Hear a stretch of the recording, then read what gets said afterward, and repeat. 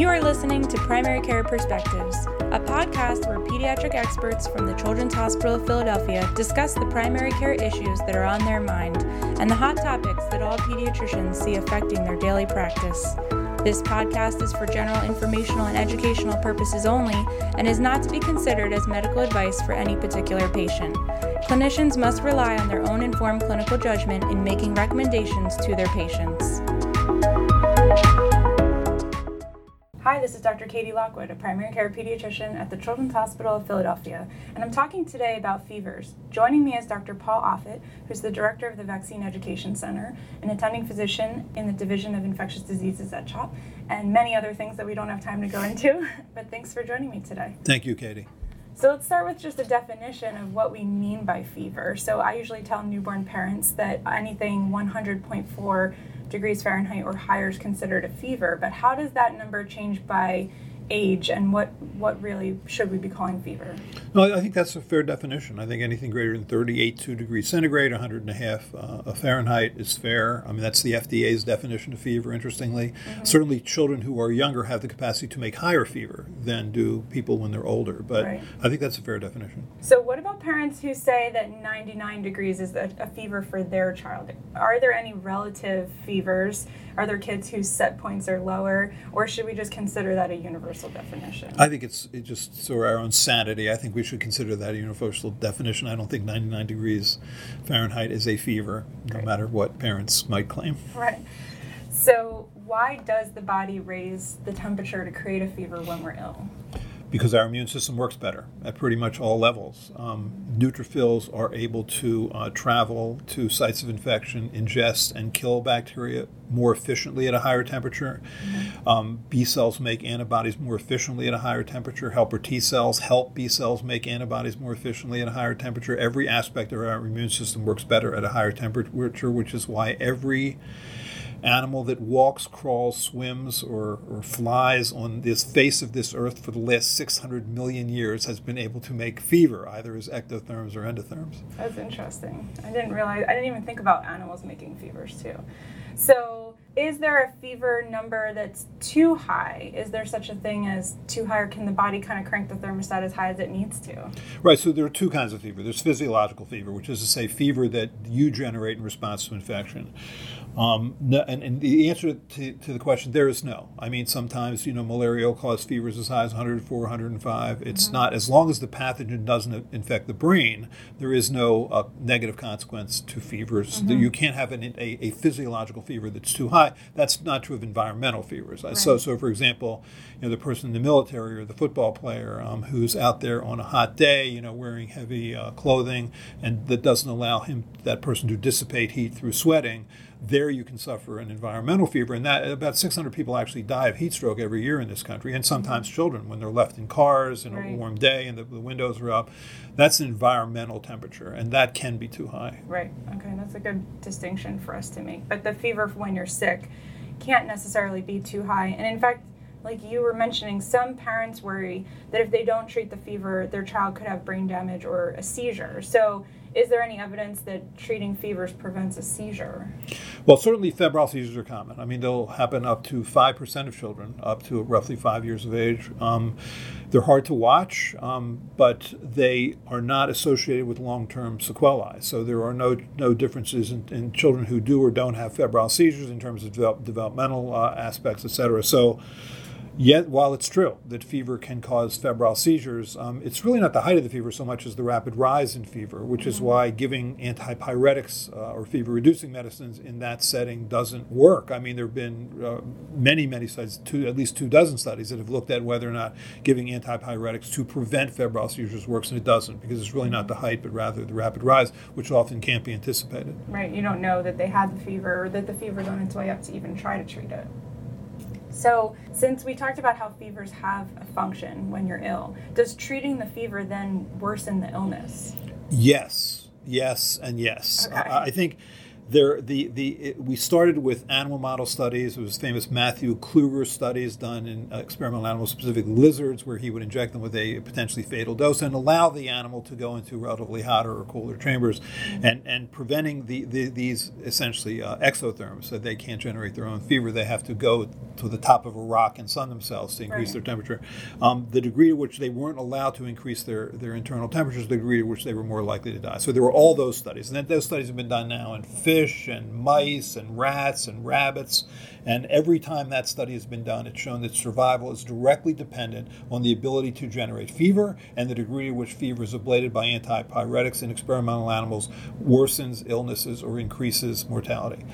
Now there have been probably about 15 studies or so done in people, where you again look at people who do or don't get antipyretics for illnesses. Probably the classic one in pediatrics was children who had chickenpox infections that were prospectively randomized to receive Tylenol or acetaminophen or not.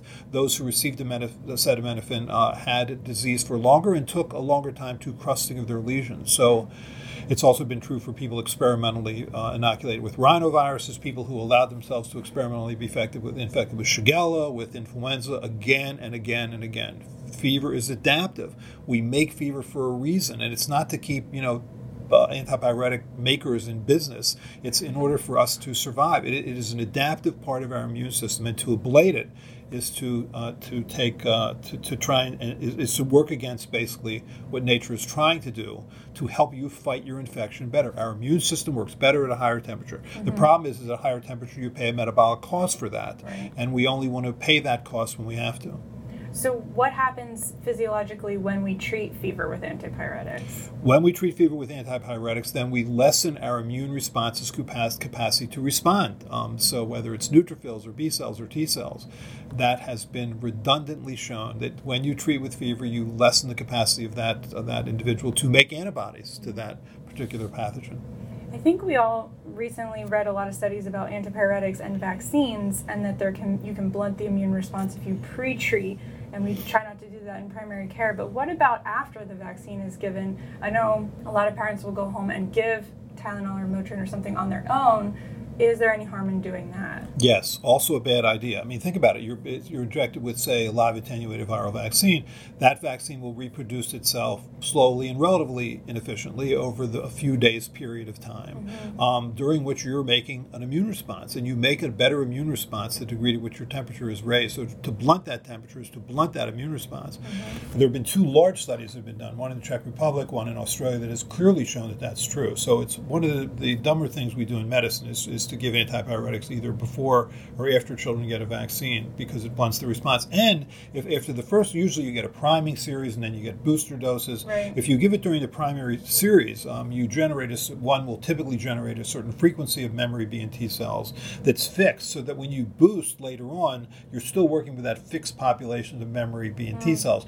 And so you don't make it up later. In other words, you still have that primed series. So do what we're intended to do by nature, which is to let us have fever. And that's the same even in the inactivated vaccines as it is the live? Same thing. It still takes a few days to generate a response. Right? You know this. I mean, it really takes about 7 days to really before you see sort of an effective IgG response in the circulation. Right. What about treating fever to make a child feel better? One of the arguments could be that when children have high fevers, they don't want to eat or drink, and we worry about them getting dehydrated. So is there a strategy in terms of trying to make them feel better when they have this fever without causing harm? Yeah, there's no doubt about the fact that you pay a physical price for fever. You sweat, you shiver, you have headaches, you have some muscle pain. So we do not feel good when we have fever. And I think when we treat fever, we think that we're making the infection better, but we're not. We're just making this one symptom of the infection better. And when we do that, we do lessen the body's capacity to respond to that infection. So I think that when you have fever, you are meant to encourage that fever. You want to have fever. Your hypothalamus is just being reset at a higher temperature, right. And so you want to lie in bed and you want to put a log on the fire. You want to put your pajamas on or put a hot water bottle. Your body wants you to increase your temperature. They want you to lie in bed, not go out there and infect everybody else, right. Which is sort of what you do when you treat fever. So you feel better. So you're willing more to the presenteeism problem. But so in terms of feeling better, I think you just do what you can to make someone feel better, realizing that fever is part of all this. So just make sure they get lots of fluids and and rest. Take it as easy as possible, not strain themselves. But I do think we should have a much healthier respect for fever than we do. And things like supportive care, taking maybe a cool lukewarm bath or putting a washcloth on your head, like those things that families sometimes do to help support fever. But that too lowers the temperature. So I would say, and people also, the cooling blankets and stuff, I think generally people in our hospital hate that, and probably for a good reason, because you're working against nature. Right. Great. So when should we, if ever, use antipyretics? So I think certainly for patients in our hospital who have say chronic lung or chronic heart disease or metabolic deficiency, where they are going to be much less able to handle the roughly 12% increase in basal metabolic rate that comes with every degree centigrade of temperature above the baseline temperature, who are less likely to handle that. One could make an argument for doing it in that setting. But I think for an otherwise healthy child, you should be able to hydrate them well enough so that it shouldn't be a problem. Right, great. Should we treat unvaccinated children with fevers differently? So we typically will say that a fever can last 2 or 3 days with most viral illnesses, or even with some of the bacterial infections we see in primary care, like otitis. We expect a few days of fever and then symptoms will improve. But should we be thinking earlier or more aggressively about investigating the fever in kids who are unvaccinated? Yes. The big one is the Streptococcus pneumoniae. So pneumococcus can cause meningitis, pneumococcus can cause sepsis, and I think that were I to see a child who I know is not immunized, that would be the first thing I would worry about. I mean, Haemophilus influenza type B causes the same problems, but we have done a pretty good job of virtually eliminating Haemophilus influenza type B from this country. But that too should be in our minds. So yeah, sure. I think that now you're worried about something normally you wouldn't have to worry about it, and there's not a year that goes by in our hospital where we don't see a case of pneumococcal meningitis because a parent had chosen not to vaccinate their child. So when we're getting phone calls from parents about fever, after about how many days of fever should we get concerned and make sure that we bring them in to see them? I think as long as the child looks relatively well between fevers. I mean, usually you have fever comes down, fever comes up. As long as the child looks pretty good when their fever is down, then I think you have your answer. I mean, and sometimes that's used as a diagnostic sign. People will treat with antipyretics to see how the child looks when their fever is down. The notion being that if you have invasive bacterial disease, sepsis, meningitis, bacterial pneumonia, that you're not going to look good even when your fever is down. So I understand that. But again, the fevers usually come down anyway, and so you'll get your chance to look anyway. Right, so you have a daily kind of pattern of fever. A lot of people say they spike in the afternoon or evening. So you're saying that if the rest of the day when they don't have a fever, they look better, that's a reassuring sign. Yes. Okay.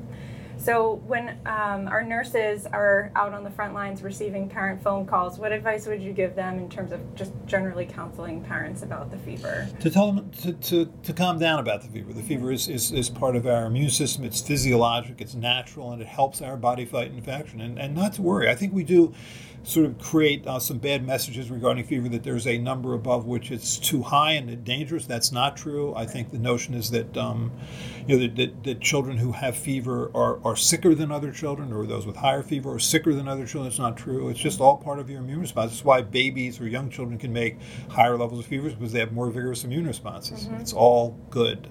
Great. And I think, at least in this hospital, I see that sort of there are a number of pillars on which sort of nursing notes stand. One of them is thermoregulation. It's like we just can't allow people to have a moment of fever in their hospital. We're sort of, giving them acetaminophen and ibuprofen and sort of, going every 2 hours, because we just can't allow them to have fever. And I do think it does far more harm than good.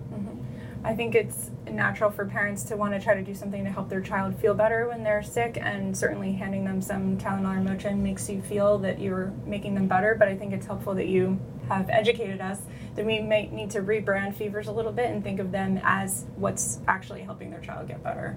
Right, yeah, and I'll give you a specific example. There was a child who came into the hospital who had septic thrombophlebitis, who was sick. I mean, this was with methicillin-resistant Staph aureus, or MRSA, and that bacterium had traveled to lungs, traveled to brain, its joints, bone. He was sick, and I sat down with the parents because they were so vigorously treating his fever. And, you're giving vancomycin, but it's not exactly a wonder drug. He'd been bacteremic for days, and said, let's just back off a little bit on our treatment of fever. And they completely bought into it. I mean, they bought into it. We talked to the nurses about this, and so we backed off on his vigorous anti-fever medicine.